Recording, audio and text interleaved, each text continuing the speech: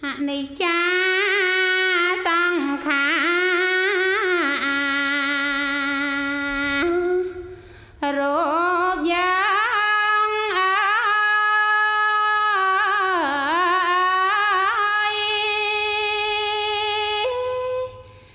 to Footnotes, created by Frances Garrett, a professor of Buddhist studies at the University of Toronto. Footnotes is a series of short lectures on research in the field. Each episode features an article or book chapter from an academic book. We aim to make topics in Buddhist studies research freely accessible to students and the public. This is Frances. Today I'm going to talk about an article by John Powers called The Body of the Buddha, which is an entry in the Oxford Research Encyclopedia of Religion. Here we're going to get a general introduction to how bodies are thought about in Indian Buddhism.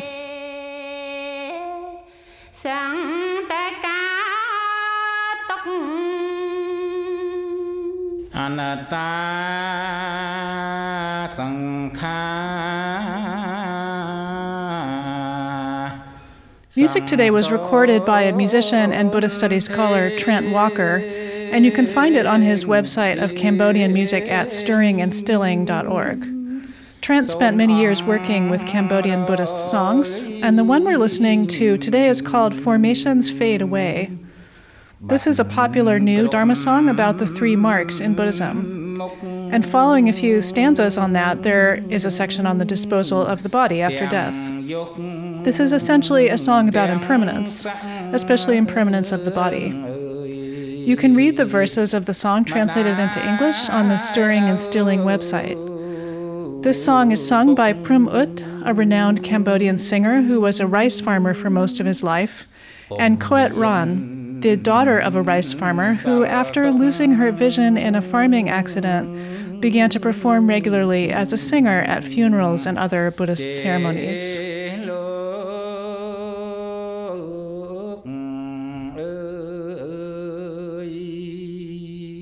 The earliest Buddhist writing is known for its negative view of the body as a site for suffering. The reason the beings are caught in cyclic existence, the endless cycle of rebirth. As Powers says, in the Pali canonical sources, and Pali is the language used in the earliest written sources that we have for Indian Buddhism, bodies are described as repulsive, as bags of filth containing various disgusting substances such as excrement, urine, saliva, mucus, and blood. This description of the body is used in meditation, so meditators can focus on their bodies as the sources of suffering and as something ideally to be discarded. Because there's believed to be no enduring soul or essence that's reborn, our existence takes form in an endless series of different bodies as we cycle through one rebirth to the next. Meditating on the nature of the body is important in many forms of Buddhism because it can help practitioners become more aware of how the body can be a cause for suffering, and therefore a cause of rebirth. And this awareness can help the practitioner reduce attachment to the body. But actually, in Buddhism, bodies are described in many ways other than this. And this article is going to summarize some of these. Let's start with karma.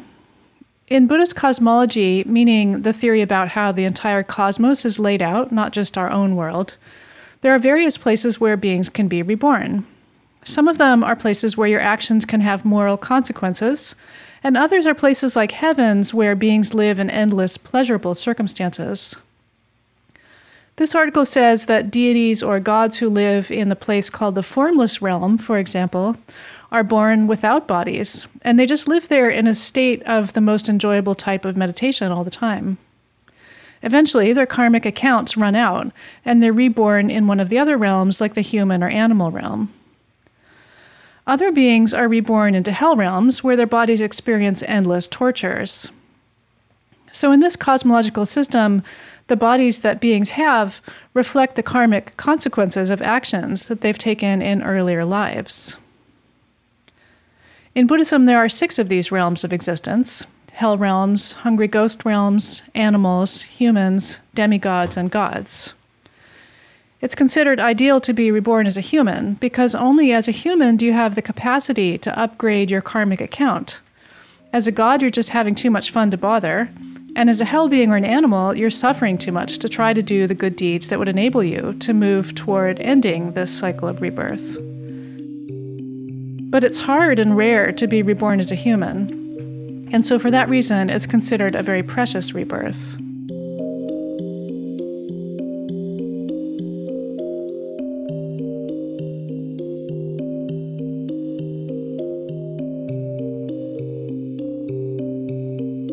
There's a series of stories that talk about karma and its role in rebirth that are called the Jataka tales. And these are stories about the Buddha's past lives. A lot of these stories are about how he uses his body in whatever past life is being described. And a lot of the stories are about the pain that he experiences in his body. He'll often donate his body or parts of his body as food for some hungry being, for example.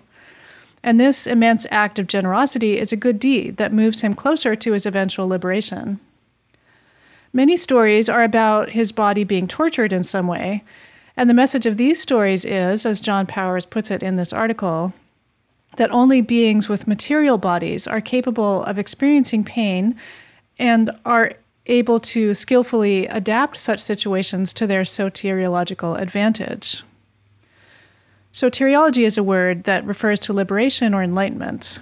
So in other words, you need to have a body that experiences pain to be able to use it for your salvation or enlightenment. Here's a reading of one of those stories, Jataka 3:13, that John Powers summarizes in his article. In the story of Shantivadan, the bodhisattva is a wandering ascetic devoted to the cultivation of patience. One day he is meditating at the edge of a king's pleasure grove. The king gets drunk and passes out, and his courtesans leave him and wander the grove in search of diversions. They come across Shantivadan and ask him about his religious practice, in response to which he delivers a discourse on the benefits of patience. The king, meanwhile, wakes up and becomes angry that his entourage has left him alone, so he searches for them. When he finds his harem sitting around an ascetic and listening raptly to his teachings, he confronts Shantivadan and accuses him of being a charlatan. The king asks his name, and he calmly replies, Shantivadan. The king then strikes the sage, but fails to spark any anger. He then orders one of his soldiers to cut off Shantivadan's hand, but his victim is unperturbed. Every time the king demands he speaks his name, the bodhisattva says, I am he who professes patience. After lopping off Shantivadan's remaining limbs, the king orders the soldiers to cut off his head, but at no point the violent encounter does the bodhisattva waver in the slightest at his calm demeanor. As a result, he perfects the matrix of exalted qualities that characterize the mental continuums of Buddhas. In later forms of Buddhism too, like in Mahayana Buddhism, which is the kind of Buddhism that developed later in India and moved to China, Tibet, and elsewhere in the world from India, there are a lot of stories about Buddhas or other almost Buddha figures called bodhisattvas donating their bodies or burning their bodies as generous or virtuous acts. So according to these stories, the Buddha went through countless different lives, gradually doing things like this to perfect his rebirth. And as he did that, he was rewarded with gradually better bodies. According to this form of Buddhism, and I would emphasize that not all Buddhists today would agree with this, the kind of body a being has is a reflection of their own virtues in previous lives. The Buddha himself, then when he finally becomes enlightened, is considered to have the very best type of ideal body. His body is described as being even better than a god's body, like a Superman, strong and agile and beautiful. Many early Buddhist texts describe his body like this, for example, such as one text that calls him handsome, good-looking, graceful, possessing supreme beauty of complexion, with sublime beauty and sublime presence, remarkable to behold.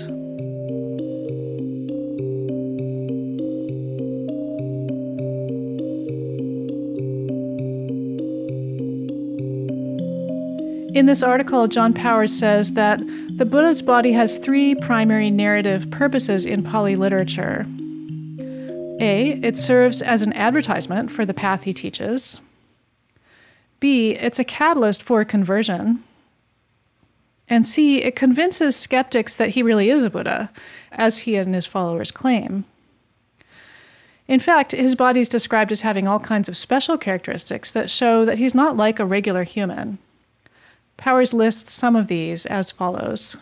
A fist-sized lump on the cranium, a tuft of silver-colored hair a meter in length between the brows, a straight torso, webs between his fingers and toes, legs like an antelope's, a torso and jaw like a cow's, eyelashes like a cow's hands that reach down to his knees, a penis hidden by a sheath, and a tongue that when extruded can be inserted into each ear hole and can cover his forehead. Later texts add a list of 80 secondary characteristics that include golden-colored fingernails, concealed veins, the gait of a lion or a bull, a rounded body, a slender body, and a perfect male sexual organ. These serve to distinguish the Buddha from other men of lesser attainments, Powers says, and they're only found on the bodies of great men. So he's not a normal-looking guy. But of course, remember that these are just stories.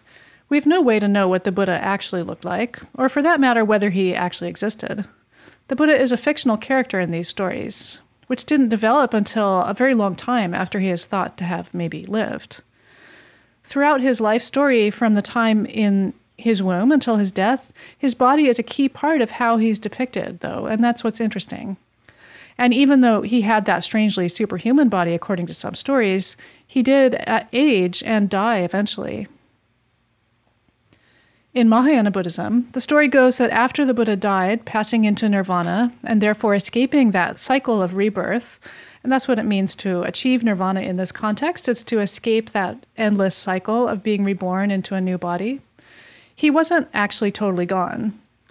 Mahayana texts started to say that what people know of as the Buddha's body was actually just one of several forms that he took on. It was what was called an emanation body, that's Nirmanakaya, which is the form that a Buddha takes just to be visible to other beings. The story is that he had been enlightened for a long time and just waited until beings on earth needed his help or could be receptive to his help, and then he took on the form that we know of as an act of what's called skillful means, or upaya. And his supposed death then was just a teaching about the impermanence of life. So what are the other forms that a Buddha can take? There's also what's called the Dharma body, that's the Dharmakaya, which is non-material, and it doesn't age or die. This is apparently the true body of the Buddha, and as a non-material, non-changing form, it lives in what's called a Buddha realm, or a pure land, kind of a heaven. The third type of form that a Buddha might take is called the enjoyment body, the Sambhogakaya. This is also an immortal body, and it's made of a kind of subtle energy. This idea is called the three bodies of the Buddha theory or teaching.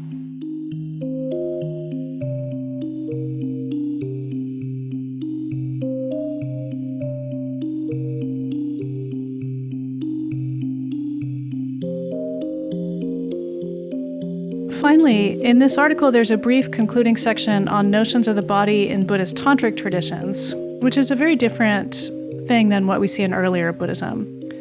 Even in early Buddhism, though, the body can be a source of extreme joy, which might happen in some kinds of advanced forms of meditation. But in Tantric Buddhism, which is a later development of Buddhism, also called Vajrayana or the Vajra vehicle, this idea of the body as a source of extreme joy is even further developed. Tantric Buddhist texts describe what they call a subtle body that exists within all of us and that's made of energies called winds, that's prana, and drops, that's bindu, that circulate throughout channels all throughout the body. In tantric meditation, people learn to perceive and control those energies as they move around the body in those channels, and by doing this, they intentionally generate extreme states of joy or bliss. And those states are said to be the purest state of the mind. Anicca sankhara.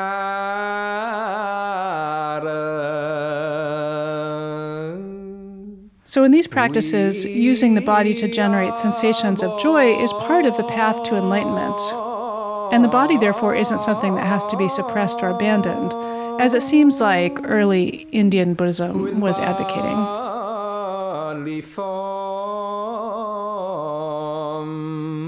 That can last will never be free, orchid past,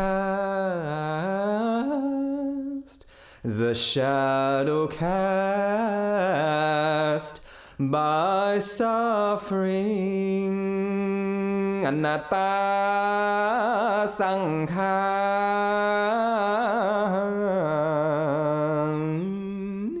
All is void,